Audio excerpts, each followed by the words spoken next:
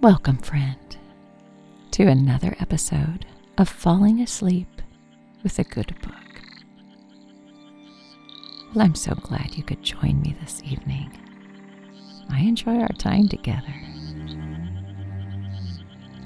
It's important at the end of the day to find a way to relax and find a way to find sleep in this busy, busy life. Well, maybe you spend your day in a busy office and with the stresses of whatever job you have. Or maybe you spend your day taking children here and there into lessons and sporting events. And, well, I know that can be stressful. I did it too. So it's very important to take care of ourselves at the end of the evening and to make sure that we have found a way to find sleep and to relax and enjoy that time and maybe look forward to that time when we can curl up in bed. So as we get ready for a good book tonight, let's take a nice deep cleansing breath. Just breathe in and exhale. Let that breath go. Let the day go. You've done enough. Let's quiet our minds with a good book together.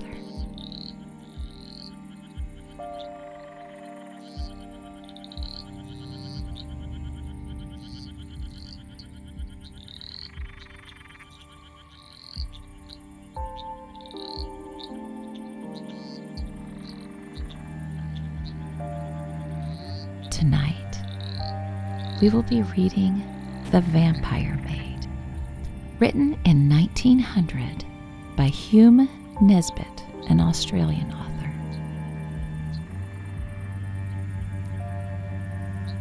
It was the exact kind of abode that I had been looking after for weeks, for I was in that condition of mind when absolute renunciations of society was a necessity. I had become diffident of myself and wearied of my kind. A strange unrest was in my blood, a barren dearth in my brains. Familiar objects and faces had grown distasteful to me. I just wanted to be alone. This is the mood which comes upon every sensitive and artistic mind when the possessor has been overworked or living too long in one groove. It is nature's hint for him to seek pastures new. This sign that a retreat has become needful. But if he does not yield, he breaks down and becomes whimsical and hypochondriacal, as well as hypercritical. It is always a bad sign when a man becomes overcritical and censorious about his own or other people's work, for it means that he is losing the vital portions of work, freshness and enthusiasm. Before I arrived at the dismal stage of criticism, I hastily packed up my knapsack and, taking the train to Westmoreland, I began my tramp in search of solitude, bracing air, and romantic surroundings. Many places I came upon during that early summer wanderings that appeared to have almost the required conditions, yet some petty drawback prevented me from deciding.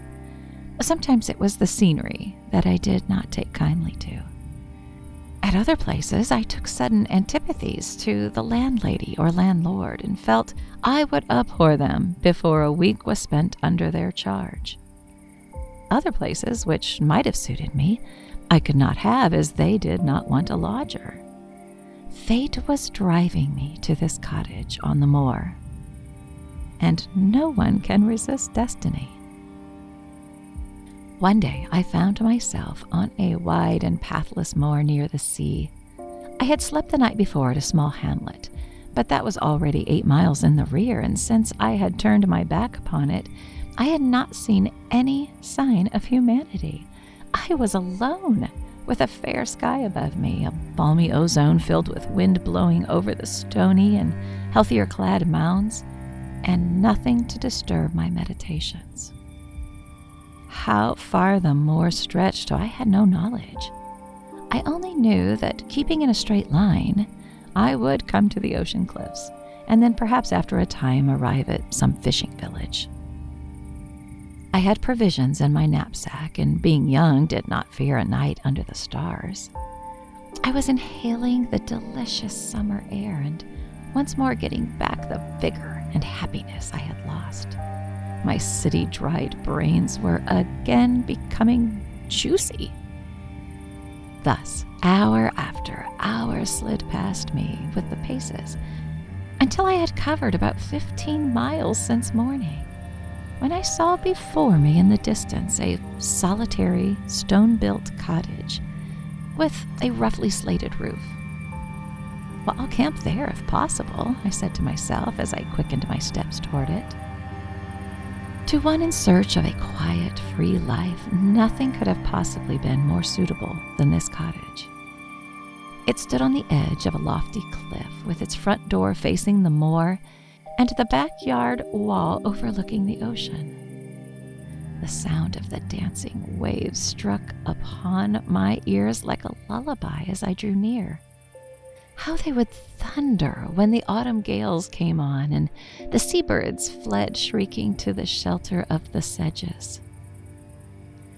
A small garden spread in front, surrounded by a dry stone wall, but just high enough for one to lean lazy upon when inclined. This garden was a flame of color, scarlet predominating, with those other soft shades that cultivated poppies take on in their blooming, for this was all that the garden grew. As I approached, taking notice of this singular assortment of poppies and the orderly cleanliness of the windows, the front door opened and a woman appeared who impressed me at once favorably as she leisurely came along the pathway to the gate and drew it back as if to welcome me. She was of middle age, and when young must have been remarkably good-looking. She was tall and still shapely, with smooth, clear skin, regular features, and a calm expression that at once gave me a sensation of rest. To my inquiries, she said that they could give me both a sitting and bedroom, and invited me inside to see them. As I looked at her smooth black hair and cool brown eyes, I felt that I would not be too particular about the accommodations. With such a landlady, I was sure to find what I was after here. The rooms surpassed my expectations. Dainty white curtains and bedding with the perfume of lavender about them. A sitting room, homely yet cozy, without being crowded. With a sigh of infinite relief, I flung down my knapsack and clinched the bargain. Well, she was a widow with one daughter, whom I did not see the first day, as she was unwell and confined to her own room. But on the next day, she was somewhat better, and then we met. The fare was simple, yet it suited me exactly for the time. Delicious milk and butter with homemade scones, fresh eggs and bacon. Well, after a hearty tea, I went early to bed in a condition of perfect content with my quarters. Yet, happy and tired out as I was, I had by no means a comfortable night. Well, this I put down to the strange bed. I slept, certainly, but my sleep was filled with dreams, so that I woke late and unrefreshed. Well, a good walk on the moor, however, restored me, and I returned with a fine appetite for breakfast. Certain conditions of mind, with aggravating circumstances, are required before even a young man can fall in love at first sight, as Shakespeare has shown us in Romeo and Juliet. In the city, where many fair faces passed me every hour, I had remained like a stoic. Yet, no sooner did I enter the cottage after that morning's walk, and I succumbed instantly before the weird charms of my landlady's daughter, Ariadne Brunel. Well, she was somewhat better this morning, able to meet me at breakfast, for we had our meals together while I was their lodger. Ariadne was not beautiful in the strictly classical sense. her complexion being too lividly white and her expression too set to be quite pleasant at first sight. Yet, as her mother had informed me, she had been ill for some time, which accounted for that defect. Her features were not regular. Her hair and eyes seemed too black with that strangely white skin, and her lips too red for any except the decadent harmonies of Aubrey Beardsley. Yet my fantastic dreams of the preceding night, with my morning walk, had prepared me to be enthralled by this modern poster-like invalid. The loneliness of the moor with the singing of the ocean had gripped my heart with a wistful longing. The incongruity of those flaunting and evanescent poppy flowers dashing the giddy tints in the face of that sober heath touched me with a shiver as I approached the cottage, and lastly, that weird embodiment of startling contrasts completed my subjugation.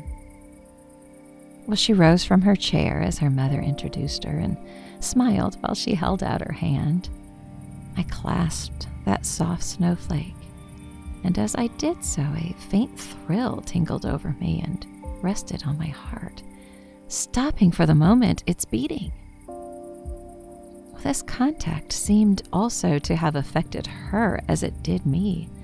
A clear flush, like a white flame, lighted up her face so that it glowed as if an alabaster lamp had been lit. Her black eyes became softer and more humid as our glances crossed, and her scarlet lips grew moist. She was a living woman now, while before she had seemed half a corpse. She permitted her white, slender hand to remain in mine longer than most people do at an introduction, and then she slowly withdrew it, still regarding me with steadfast eyes for a second or two afterwards. Fathomless, velvety eyes these were.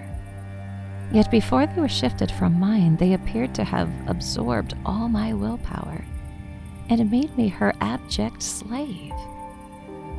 They looked like deep, dark pools of clear water, yet they filled me with fire and deprived me of strength. I sank into my chair almost as languidly as I had risen from my bed that morning. Yet I made a good breakfast, and although she hardly tasted anything, this strange girl rose much refreshed and with a slight glow of color on her cheeks, which improved her so greatly that she appeared younger and almost beautiful. I had come here seeking solitude, but since I had seen Ariadne, it seemed as if I had come here for only her.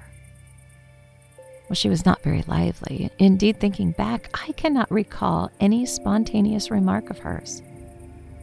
She answered my questions by monosyllables and left me to lead in words. Yet she was insinuating and appeared to lead my thoughts in her direction and speak to me with her eyes. I cannot describe her minutely. I only know that from the first glance and touch she gave me, I was bewitched and could think of nothing else. It was a rapid, distracting, and devouring infatuation that possessed me. All day long, I followed her about like a dog. Every night, I dreamed of that white, glowing face, those steadfast black eyes, those moist scarlet lips. And each morning, I rose more languid than I had been the day before. Sometimes I dreamt that she was kissing me with those red lips, while I shivered at the contact of her silky black tresses as they covered my throat. Sometimes that we were floating in the air, her arms about me and her long hair enveloping us both like an inky cloud, while I lay supine and helpless. She went with me after breakfast on that first day to the moor, and before we came back, I had spoken my love and received her assent. I held her in my arms and had taken her kisses in answer to mine. Nor did I think it strange that all this had happened so quickly. She was mine, or rather I was hers, without pause. I told her that it was fate that had sent me to her, for I had no doubt about my love. And she replied that I had restored her to life. Acting upon Ariadne's advice, and also from a natural shyness, I did not inform her mother how quickly matters had progressed between us. Yet, although we both acted as circumspectly as possible, I had no doubt Mrs. Brunel could see how engrossed we were in each other. Well, lovers are not unlike ostriches in their modes of concealment. I was not afraid of asking Mrs. Brunel for her daughter, for she already showed her partiality toward me and had bestowed upon me some confidences regarding her own position in life, and I therefore knew that, so far as social position was concerned, there could be no real objection to our marriage. They lived in this lonely spot for the sake of their health and kept no servant, because they could not get any to take service so far away from other humanity. My coming had been opportune and welcome to both mother and daughter. For the sake of decorum, however, I resolved to delay my confession for a week or two and trust to some favorable opportunity of doing it discreetly. Meantime, Ariadne and I passed our time in a thoroughly idle and lotus-eating style. Each night, I retired to bed, meditating starting work the next day. Each morning, I arose languid from those disturbing dreams with no thought for anything outside my love. She grew stronger every day, while I appeared to be taking her place as the invalid. Yet I was more frantically in love than ever, and only happy when with her. She was my lone star, my only joy, my life. We did not go great distances, for I liked best to lie on the dry heath and watch her glowing face and intense eyes while I listened to the surging of the distant waves. It was love made me lazy, I thought, for unless a man has all he longs for beside him, he is apt to copy the domestic cat and bask in the sunshine. I had been enchanted quickly. My disenchantment came as rapidly, although it was long before the poison left my blood. Well, one night, about a couple of weeks after my coming to the cottage, I had returned after a delicious moonlight walk with Ariadne.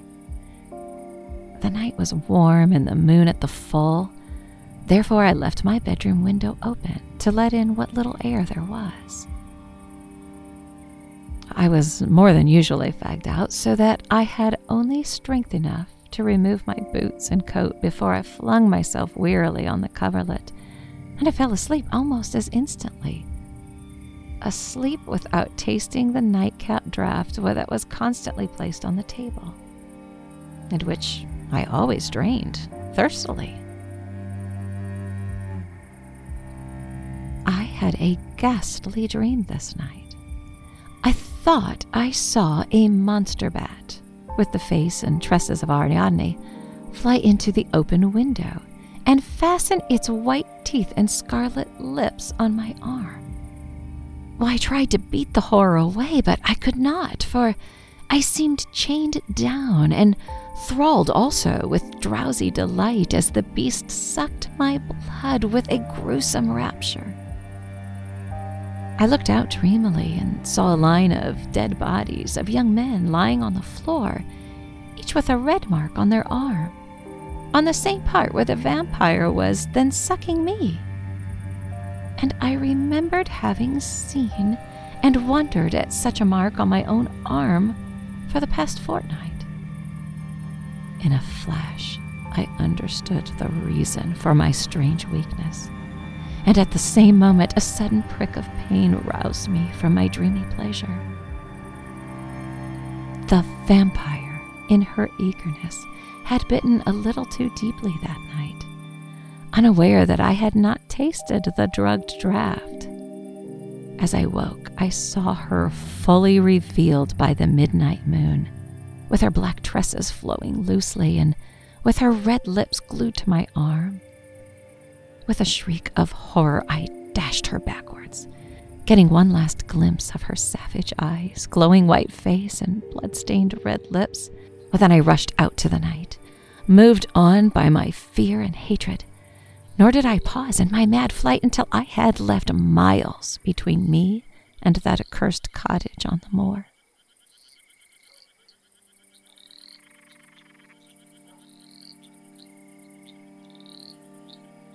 And that is the end of Hume Nisbet's The Vampire Maid.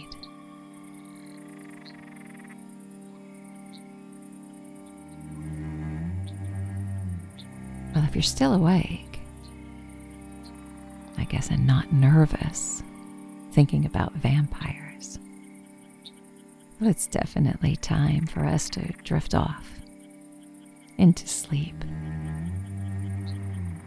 and get our minds and bodies ready for all that tomorrow has to offer. So we'll take a deep cleansing breath and exhale. And feel ourselves just getting lighter. Maybe feel our fingertips feeling light, like they might float away. Or feel our hands and our arms just getting lighter themselves. And that feeling of floating and drifting off into sleep.